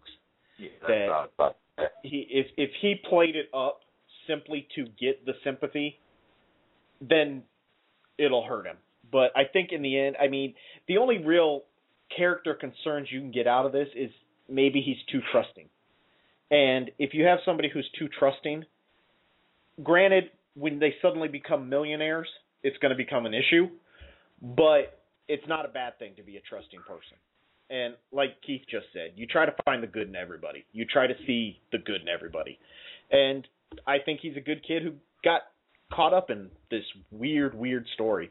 And apparently it just came out that Nev Schulman, who, if you guys have ever seen the documentary film Catfish and now the MTV TV show Catfish, which is about this exact situation, a online romance buds up, and then it turns out that the girl is fake. He put out that he just tweeted, "I'm working on finding out more about this at MTeo5 Catfish story. I have been in contact with the woman involved and will get to the truth." So apparently he's doing investigative reporting to figure out what exactly is going on here. Now I can sleep at night. Yes, I know. EVR and Catfish right now. Here's my question. Why does Manny Teo have an internet girlfriend? I will say I heard this. I heard this on ESPN as I was coming in. I can't remember who they said tweeted it out, but somebody pointed out, or said, I won't say pointed out, but said that we all should have been suspicious when they said he had a hot girlfriend from Stanford. Mm-hmm. It's just That's me, true. but it was funny. No, I get it. I've seen their student body before. But the thing, you're anti-Teo. That's the thing. James and I talked about this earlier, and it's like I think the thing that I find most disturbing in this whole ordeal is the fact that at the time the number one linebacker in college football has an internet girlfriend. He's like kid from Napoleon Dynamite. Yeah. I don't know. Ridiculous. Just weird. Oh man, I'm still having flashbacks about freaking Andre Smith's pro day. We should go. We should go find because there's audio of that. There's people at that pro day. And hear him. He's like, Andre Smith getting ready to participate in his pro day. He's taking his shirt off, and then there's just like this gasp from the crowd. If you do a search for Andre Smith, don't even put pro day in there. Just Andre Smith on Google. The first picture that comes up in images is him running without a shirt on. There it is. and he felt. He was in talks to be like a top 3 pick that year, and then of course Cincinnati couldn't. So that was when Cincinnati was really into acquiring people with character issues. Because people forget that he was suspended from I believe he was suspended from Alabama's bowl game that year, which would have been the Sugar Bowl against Sean Smith in Utah. And, I mean, obviously Alabama lost that game, but I think that he was ruled ineligible because I think he had been already talking to an agent. So, it's neither here nor there. But, I mean, the whole Taylor thing, I mean, he's not going to play for us, so I don't really care, which sounds weird. It sounds a little bit esoteric to say, well, whatever. But the whole thing is just weird. I hope he wasn't in on it. I'm really disturbed by the fact that the number one linebacker in college football had an internet girlfriend. No, that's just upsetting to me. I'm sorry. I'm getting ready to post the link to the YouTube video. Don't do it. Don't make people watch that. And it's in the live right now. Have you seen it? Yeah. It's a 9-minute, 20-second video because it's all kinds of other people. But at about the, where was it, minute 30? No, a little bit further. Where is it? You just have to hear him gasp.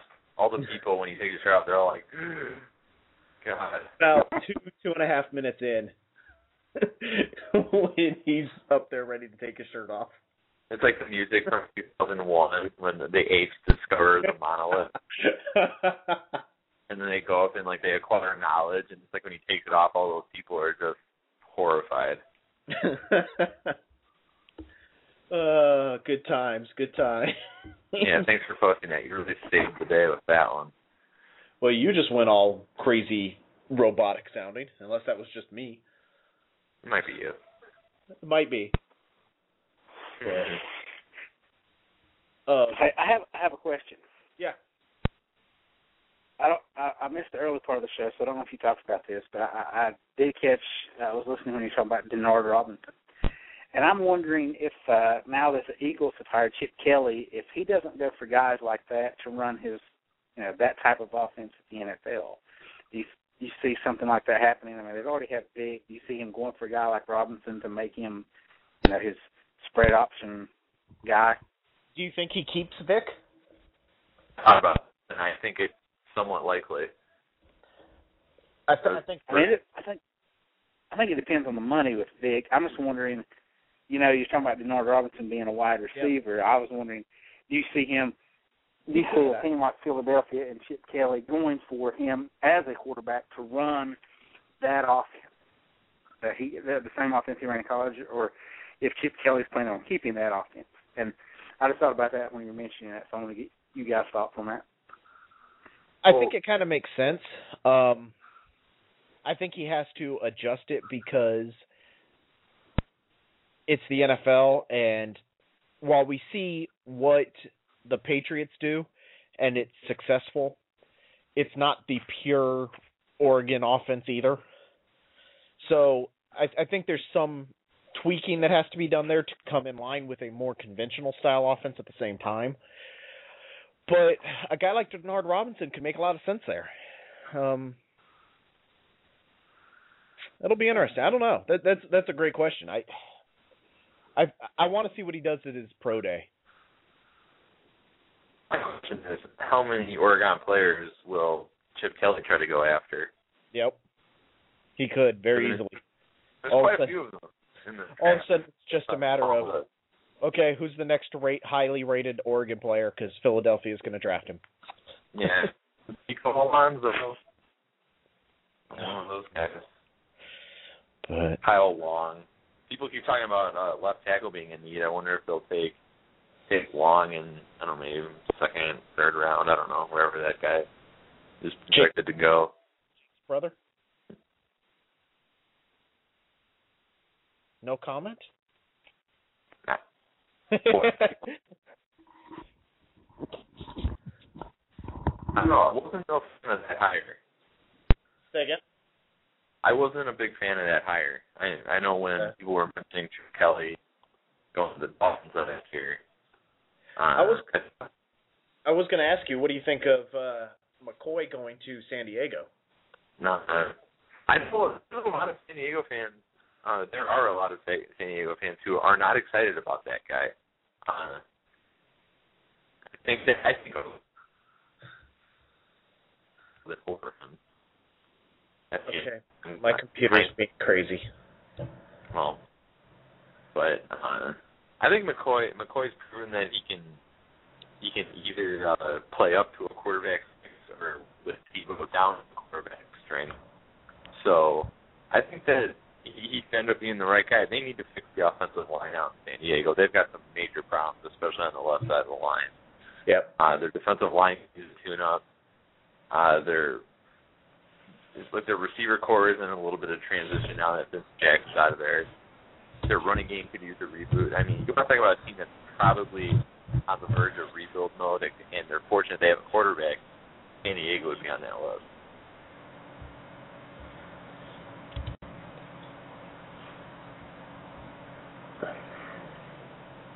Doesn't say. Okay. I'm going to rapidly change to another coach to talk about because, well, I can. Apparently, there may be possibly a somewhat bidding war, I guess, between the Chiefs and the Cowboys for one Tony Sparano. They could have him. Both, I guess, are looking for him at the offensive line coach position. So I think it absolutely makes a great move. I think the Chiefs would I think him going to the Chiefs makes so much sense. I think it lets him come in there, do what he's good at. The offensive line is where he made his name. It's where he is good. He gets to go in there. He gets to work under Andy Reid and learn something that is not Bill Parcells like. It's like a conglomeration of bad clock management coaches. That's a technicality. I don't know. Sparano might need a look. They'll all stand around clueless, waiting to see who's going to call a timeout at the wrong time.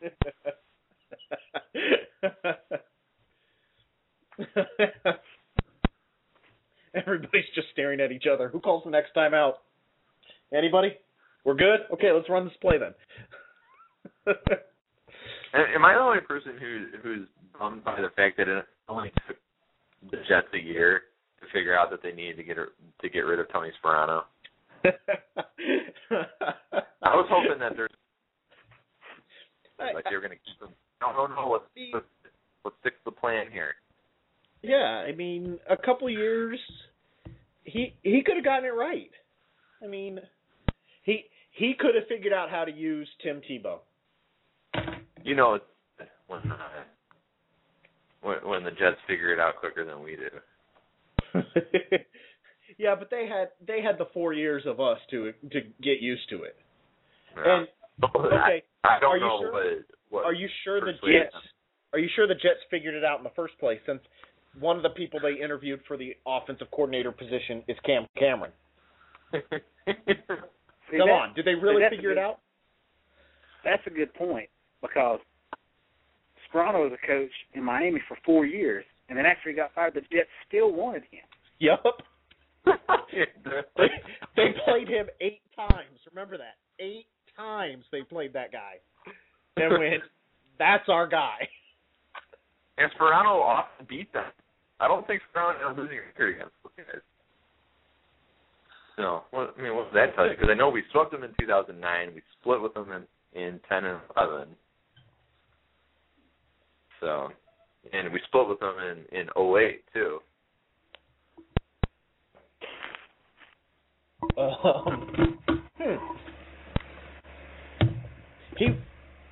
He was good against the Jets.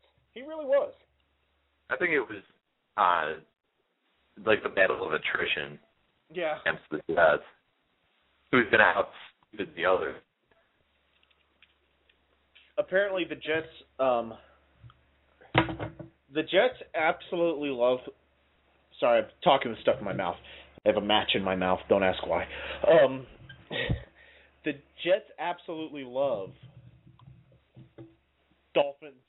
ex-Dolphins, because besides Sparano and Cameron, they also either did or were going to interview Norv Turner.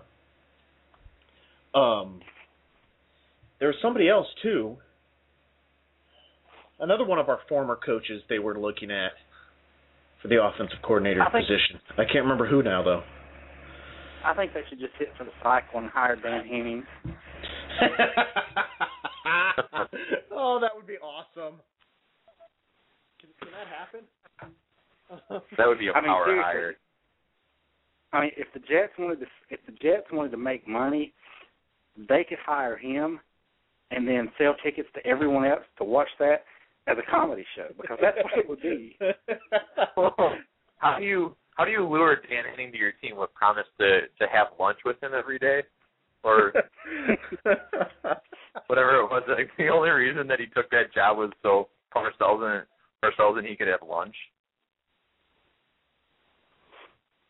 Pathetic. I just got a random tweet that, hello, would we be able to have you on our show in the very near future? This is all going to your head. I don't know who that is. What? Who? I don't know. Somebody wants me on their show, apparently. Random things that pop up. I'm trying to see. I think the guys from over at Gangrene Nation tweeted me who this other former coach was, because I was getting on them for going after our former head coaches. And they were like, no. We are also going after Norv Turner and somebody else. It's like, are you serious? Like, get it straight, moron. We want lots of your former coaches. Okay, then. We want all of them.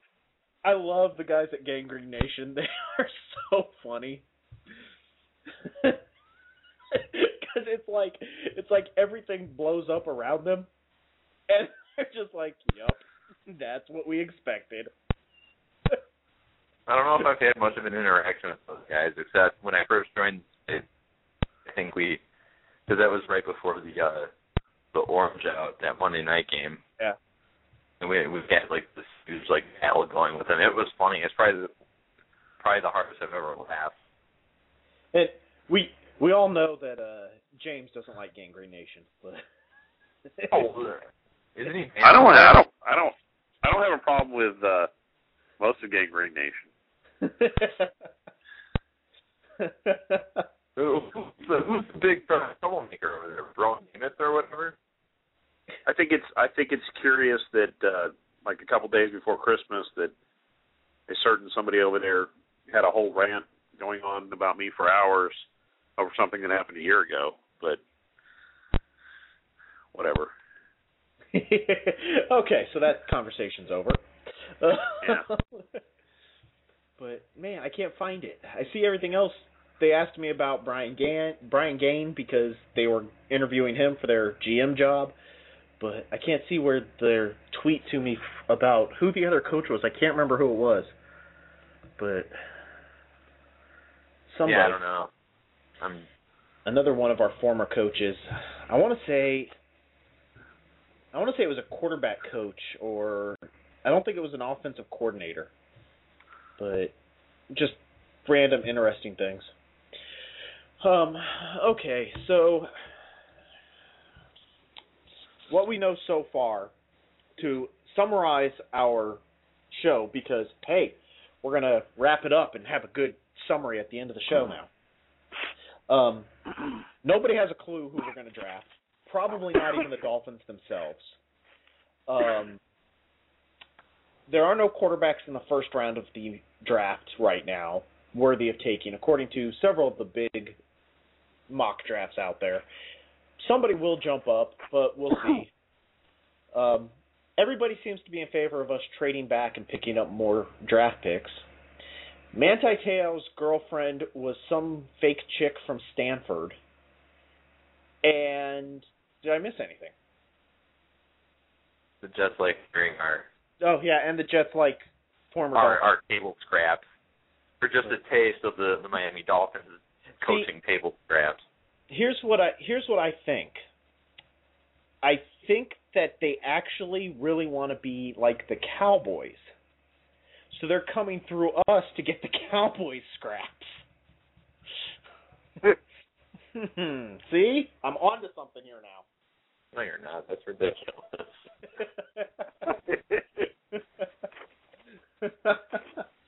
We are. I would say somebody. I think it was the guys at Pat's Pulpit. Emailed. We had a AFC East email going around for a little while, and the Gangrene Nation guys and I decided that we need to start having a yearly get-together of the Mediocrity Club. Except we can't invite the Pat's Pulpit guys because, well, they're not mediocre. They're not good enough for our club. And we decided that the Bills have to host it because they are the definition of mediocrity. But then we started discussing how incestuous the AFC East is for some reason. And it just seems very odd how much... There it is. Who just posted that? Strange just posted. The Jets are targeting David Lee as Rex Ryan's next quarterback coach. So they are going after a quarterback's coach. They're going after David Lee to bring him in. David Lee. I forgot about that guy. So, yeah, we're apparently handing the Jets some nice stuff. See, that's what it is. That's exactly what it is. Tony Sperano was supposed to come in there and energize them with the Wildcat. It didn't happen, so they're going to David Lee because he's the guy that brought it from college. Have you guys ever seen a team toggle between their first and third string quarterbacks and just totally ignore the number two? and that's it exactly. They completely ignored him. It wasn't like, hey, we want to bring the rookie in or the third string guy and give him some development time because we think he's going to be a great quarterback in the future, blah, blah, blah. No, it was just like, yeah, we're skipping you. They treated him like the gimp in Pulp Fiction, that little guy they locked in the box. Yep. Like the little other two. The developmental quarterback got injured. Okay, we're going to go ahead and skip you again and go back to the original starter. Yeah, I reckon they're like, go wake up the gimp. Go wake up Tebow. Apparently I can't be doing another Hanes commercial. I mean, it's just like, are you serious? No, I think it was the TiVo commercials Tebow was doing. Oh, whatever. Actually, one thing we should probably talk about, we should probably make picks for this weekend's championship games. That might be the only time in the known history of the world or the future to come that Tim Tebow will ever be compared to the Gimp from Pulp Fiction. Well, purely because I don't know why I thought of that, and now that I did, I guess I feel a little bit bad, but it was unbelievable. They just ignored him like he wasn't even there. Like, Sanchez sucks. Go wake up McElroy. What? I'm sir. What are you talking about? We have a number two. No. McElroy. Sure. What about the Gimp? He comes out, he's in like that harness or whatever that thing was, that little like pulley system they had for him. Oh man, I could talk all day about this. Where this show ends up, we never know. I like it when it's freeform like this, though. It's highly inappropriate, but I love it. The greatness of the Phinsider podcast. It is. It is an audio CKC. In a lot of ways, it is. That's just I've never seen that before. Like number one term, go get up for three. Get the second string quarterback that you traded for, and they just completely ignore him. Well, like you pick 0 or something. Well, technically, isn't that what happened in Denver last year or 2 years ago now? I guess. Because you do that. I mean, you and I talked about many times over that Elk was going to trade him. Yes. We can do it. I mean, I've never seen, because he's technically, I don't know what his role is there, like GM something. No, he sells cars in his free time. But Elway, when Tebow beat Pittsburgh in overtime in that wild card round last year, I've never seen such a sad puss on the GM of the winning team. He was almost like running up in the field. Like, shit, I have to deal with this guy for another week. To completely change it, because I just got this email now. Alfie Crow from the Big Cat Country, the Jaguars blog in SB Nation. He's over in Tampa at the East-West Shrine game practices this week. and he's emailing out every day which teams are interested or talking to which players. And so far the Dolphins haven't popped up on here at all. But the one that interests me today is the Saints and Giants both talked to Trent Steelman, the wide receiver / running back / do everything guy from Army. That's an interesting one. I watched him play because, the Army connection, I watch him even though I'm not a West Pointer. So it was kind of interesting to see that he's generating some interest at least. I don't know if he'll get drafted because he'll still owe the Army at least 2 years before he can play. But interesting. Just a random... I'm still waiting for the... I'm still waiting for the note that says the Dolphins to talk to Joseph Boria. You're going to keep waiting. Boy. What are our picks this weekend? Our picks for this weekend? Yeah, we have to make picks, don't we? Yeah. We could do it during the Friday show. I'm not going to be here for Friday. I got to play. What? Show. What? Unless you want to do it tomorrow. Do they know who you are? Well, I'm not going to lie. As soon as I saw it on my schedule that I was playing, I was like, oh, no, I can't do the Google Hangout. And I unless you want to do it tomorrow, I'm going to miss out on, because I got a show a couple towns over from here, so. So we got to do it now. Okay.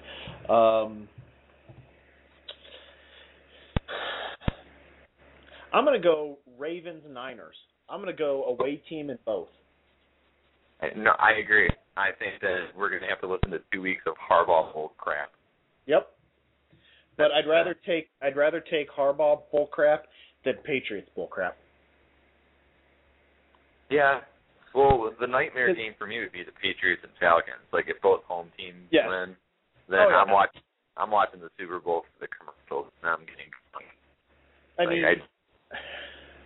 And is there any way right now that if the Patriots win, is there any way that the Giants can qualify for the Super Bowl? Yeah. Is that an option I don't know. somehow? I just we just go ahead and say, Eli, you have an automatic place. Go.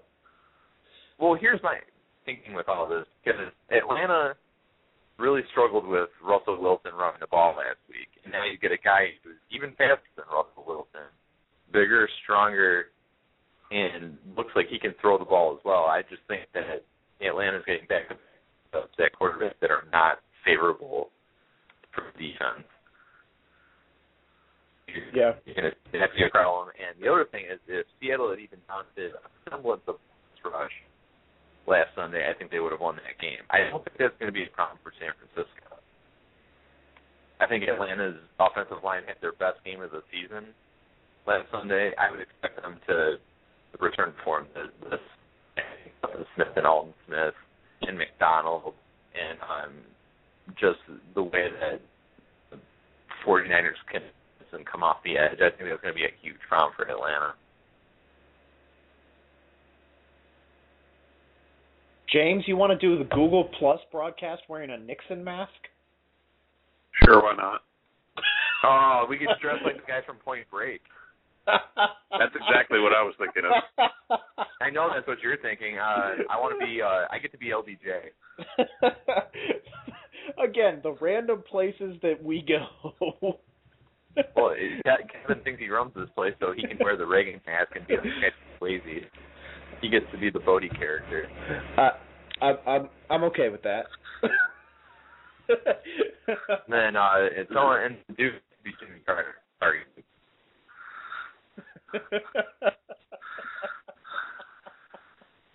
That's all.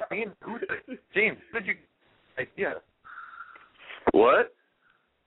Dress like the Point Break guys. Yeah.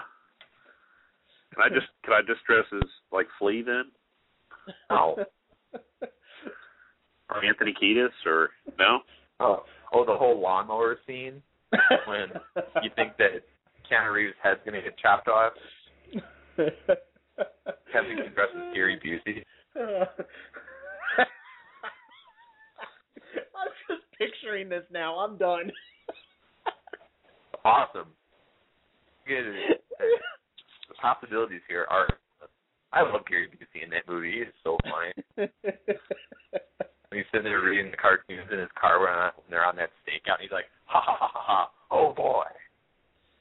So from now on, every Friday night show, we have to come up with a different movie theme and dress as those characters. Is that what you're saying?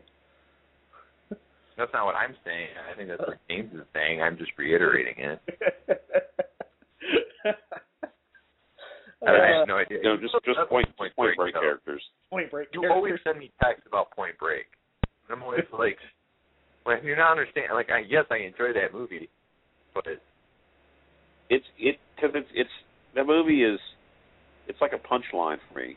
It's so ridiculously bad that I love it when I watch it. It's hard to explain. It's hilarious.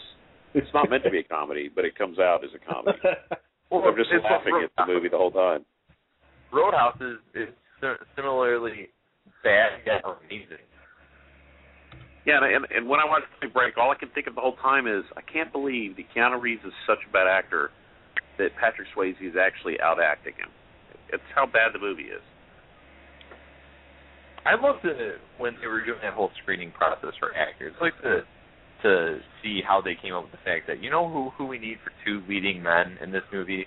Patrick Swayze and Keanu Reeves, the two most versatile actors on the scene right now. Yeah, like, just terrible. But I'm always curious about how she went on to make like brilliant movies like The Hurt Locker and Zero Dark 30, how she came from that to the other end of the spectrum. It's really confusing. Well, wasn't James Cameron involved in the script writing process for Point Break? Didn't it have something to do with that?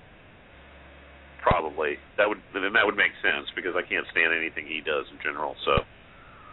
Oh, come on. This is fair. Point Break is wonderful. Just for the record, Keanu Reeves is working on Bill and Ted 3.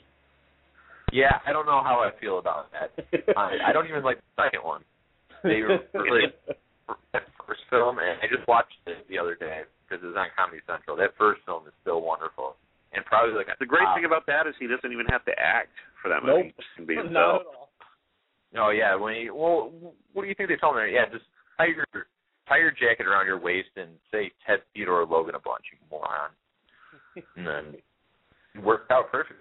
I love that movie. That's a top 20 film for me. I like the whole George Carlin Rufus character. Oh. How did we get on this topic? Dies there. No. Oh, well. Okay, let's go around. James, you got anything else? Dolphins related not or this not? evening. No. Duke?